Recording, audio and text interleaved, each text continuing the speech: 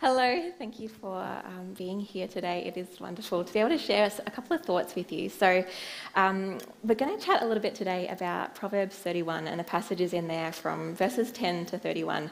But before we do, I'm going to continue where Donna left off and open in prayer. If you'll join me. Dear Lord, thank you so much for mothers. Thank you so much for grandmothers and also the mother figures in our lives. Thank you for who they are and for how they love and how they serve us and the reflection of you that they are in our lives. Lord, may you bless them and lavish your love on them and let them know how beautiful they are, Lord. And Lord, I also lift up to you the mothers-to-be, the mothers who've lost children, the women who long to be mothers, those who have lost their mothers or those who have a broken relationship with their mother. Lord, please bring comfort to the hurting. Especially today, Lord, we acknowledge that today can be a tricky day for some. We pray that you would bring comfort, God, that you would be a mother to those who aren't feeling loved or don't feel like they have a good relationship with motherhood.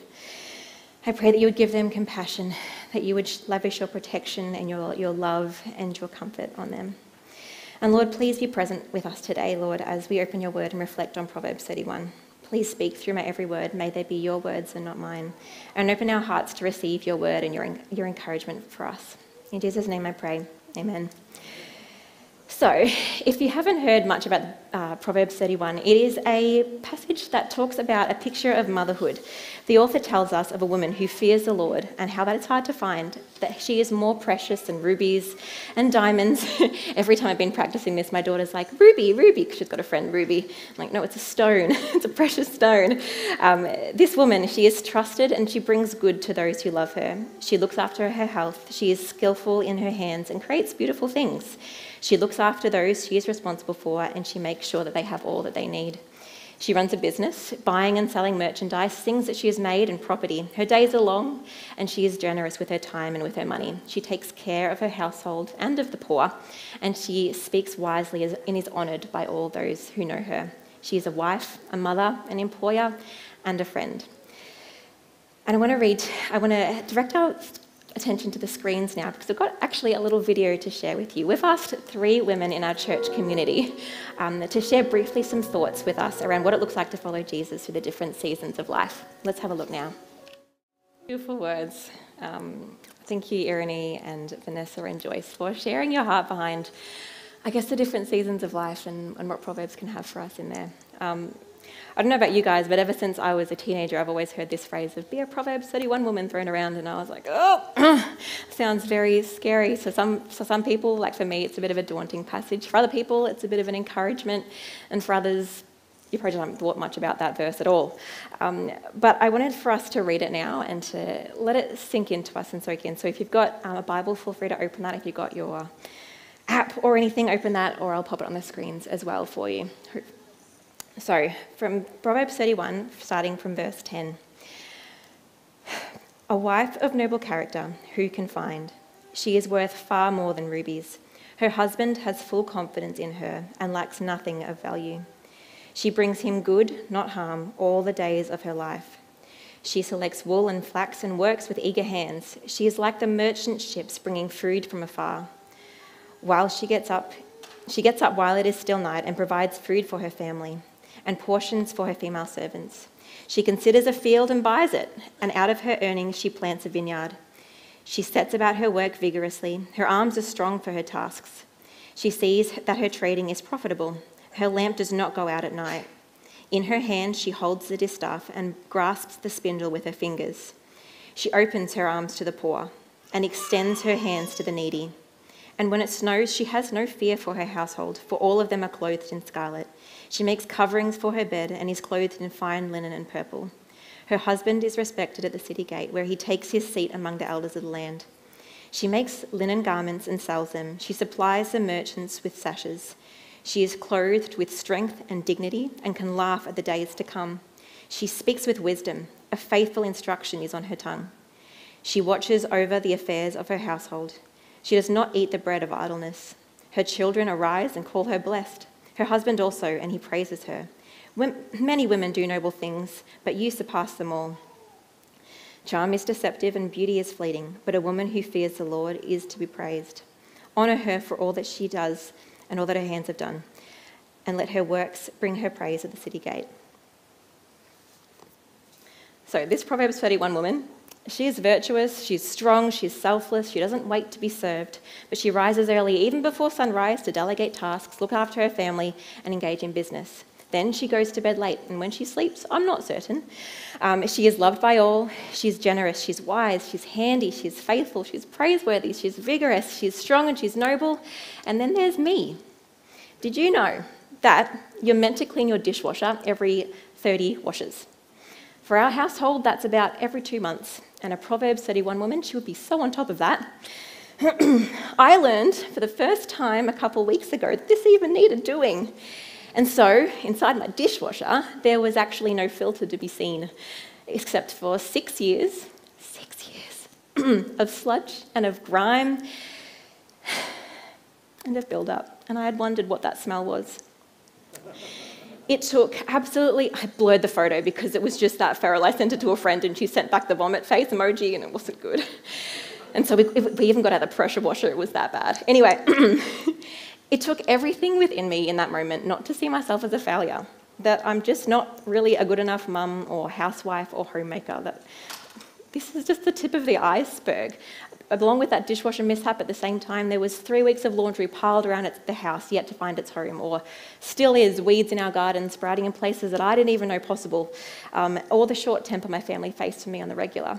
And that's just scratching the surface. What about the times I'm on my phone instead of playing with my toddler? Or the times I skip praying with her when she goes to bed because I just want to have a few more moments to myself? Or when I haven't spent dedicated time with God in weeks? What then? What part of me reflects this strikingly unattainable Proverbs 31 woman?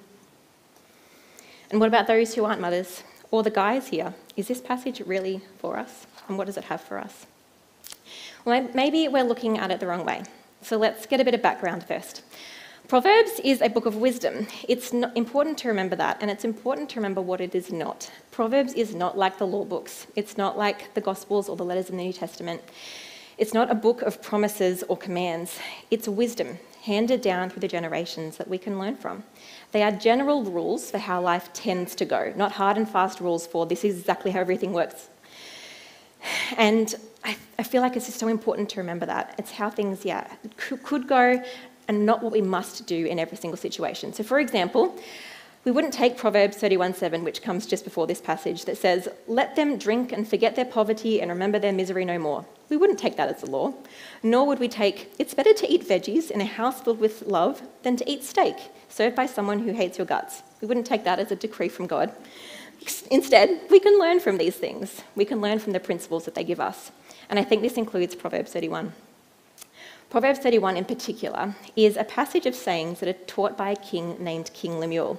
Apparently it's stuff that his mother taught him. And we don't really know exactly who King Lemuel is. He could be some non-Israelite king, or he could be like some secret code name for King Solomon. But regardless, I think that it's put in the Bible for a reason. Proverbs 31:10-31, which is a passage we're looking at today, was actually written as an acrostic poem. That means that in the original Hebrew, each different section started with a new letter of the Hebrew alphabet. What we can kind of work out from this is that it was probably designed to be remembered, to be passed down, to be like, oh, remember this little thing from here, I remember that easily because it was an acrostic poem. Those kind of vibes. And so what I want to share is that instead of maybe Proverbs 31 being a command or something that puts a lot of pressure on, I don't know, particularly me, of what every woman should be, it's actually a collection of sayings, of good things that a woman, and every human, to be honest, can look to for inspiration. It describes a model woman, not the command of a woman who lives with the wisdom that the whole book of Proverbs has just spoken about. It stands as an example, as someone who takes God's words and wisdom and translates it into everyday actions and living in her family, in her home, in her workplace, and in her community. So, when I first read that passage out, or when you've read it before in the past, what comes up for you? For me, as a toddler of a mum, as a mum of a toddler, and as someone who runs a business from home, there were a few things that came up for me. Whether they're healthy or not, I'm not sure, but I wanted to share them with you. Firstly, there was that overwhelming expectation of all the things that I should be doing and be saying and creating, and that I'm not doing, and that I consistently fall short of. And then there was the other side of the coin. It was like, don't you put me in a box. I don't want to be this stay-at-home mum that only makes clothes and does this and does that.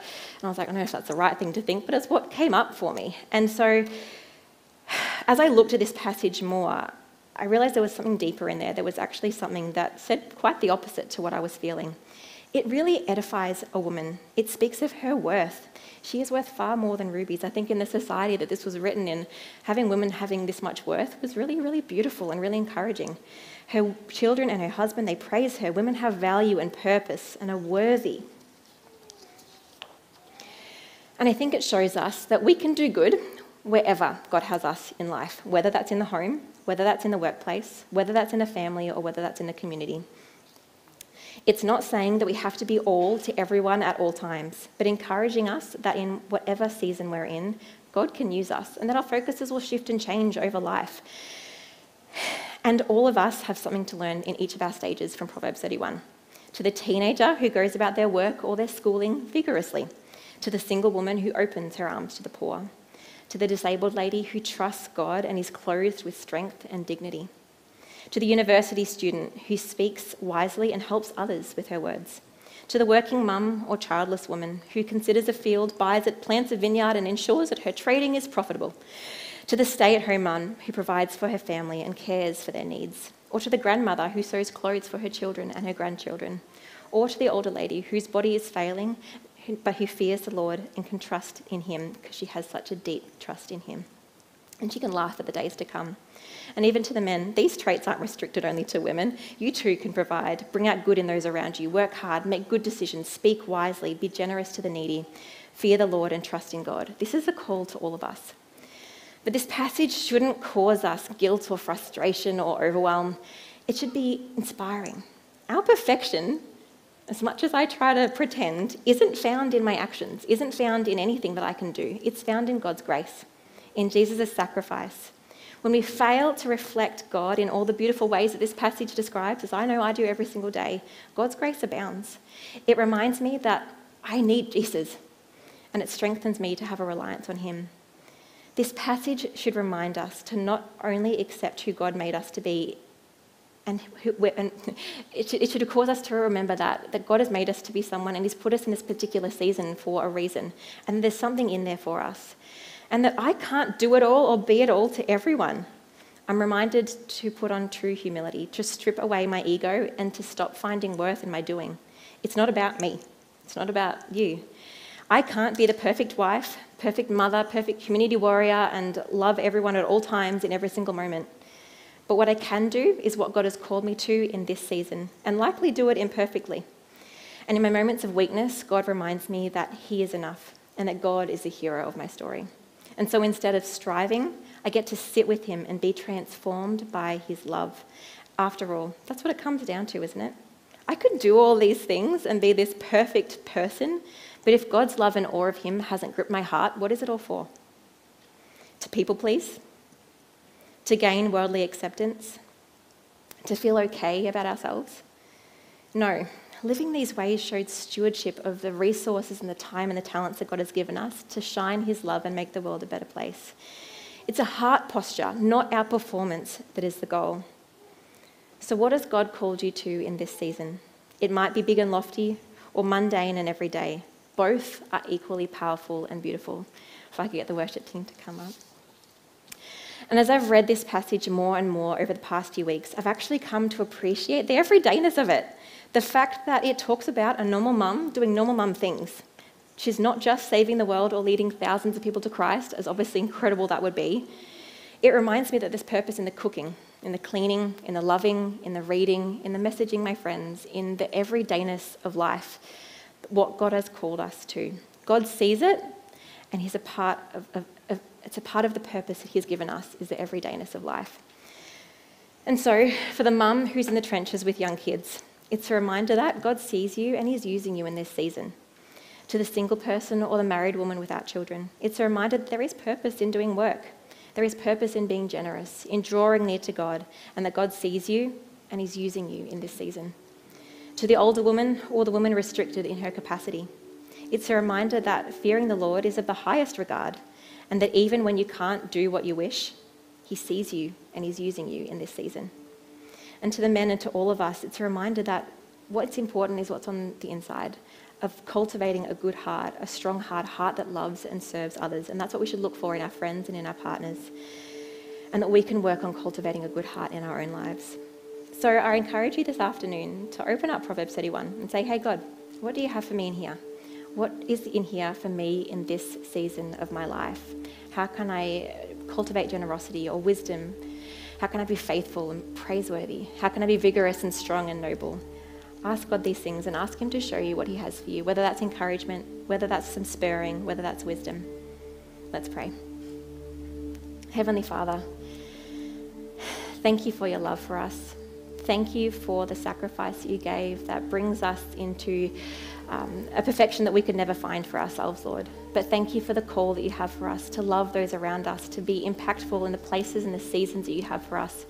Not to be everything to everyone at all times, but to accept where we are right now, even if it's not our dream, and to be used by you in that situation, to speak wisely to those around us, to love generously, to do the everyday things, knowing that there is purpose in there is beauty in it, and that you see it. Father, help us to rely on you. Please use us, Father. Thank you for your love. Help us to build our lives on you, Lord. In Jesus' name I pray these things. Amen.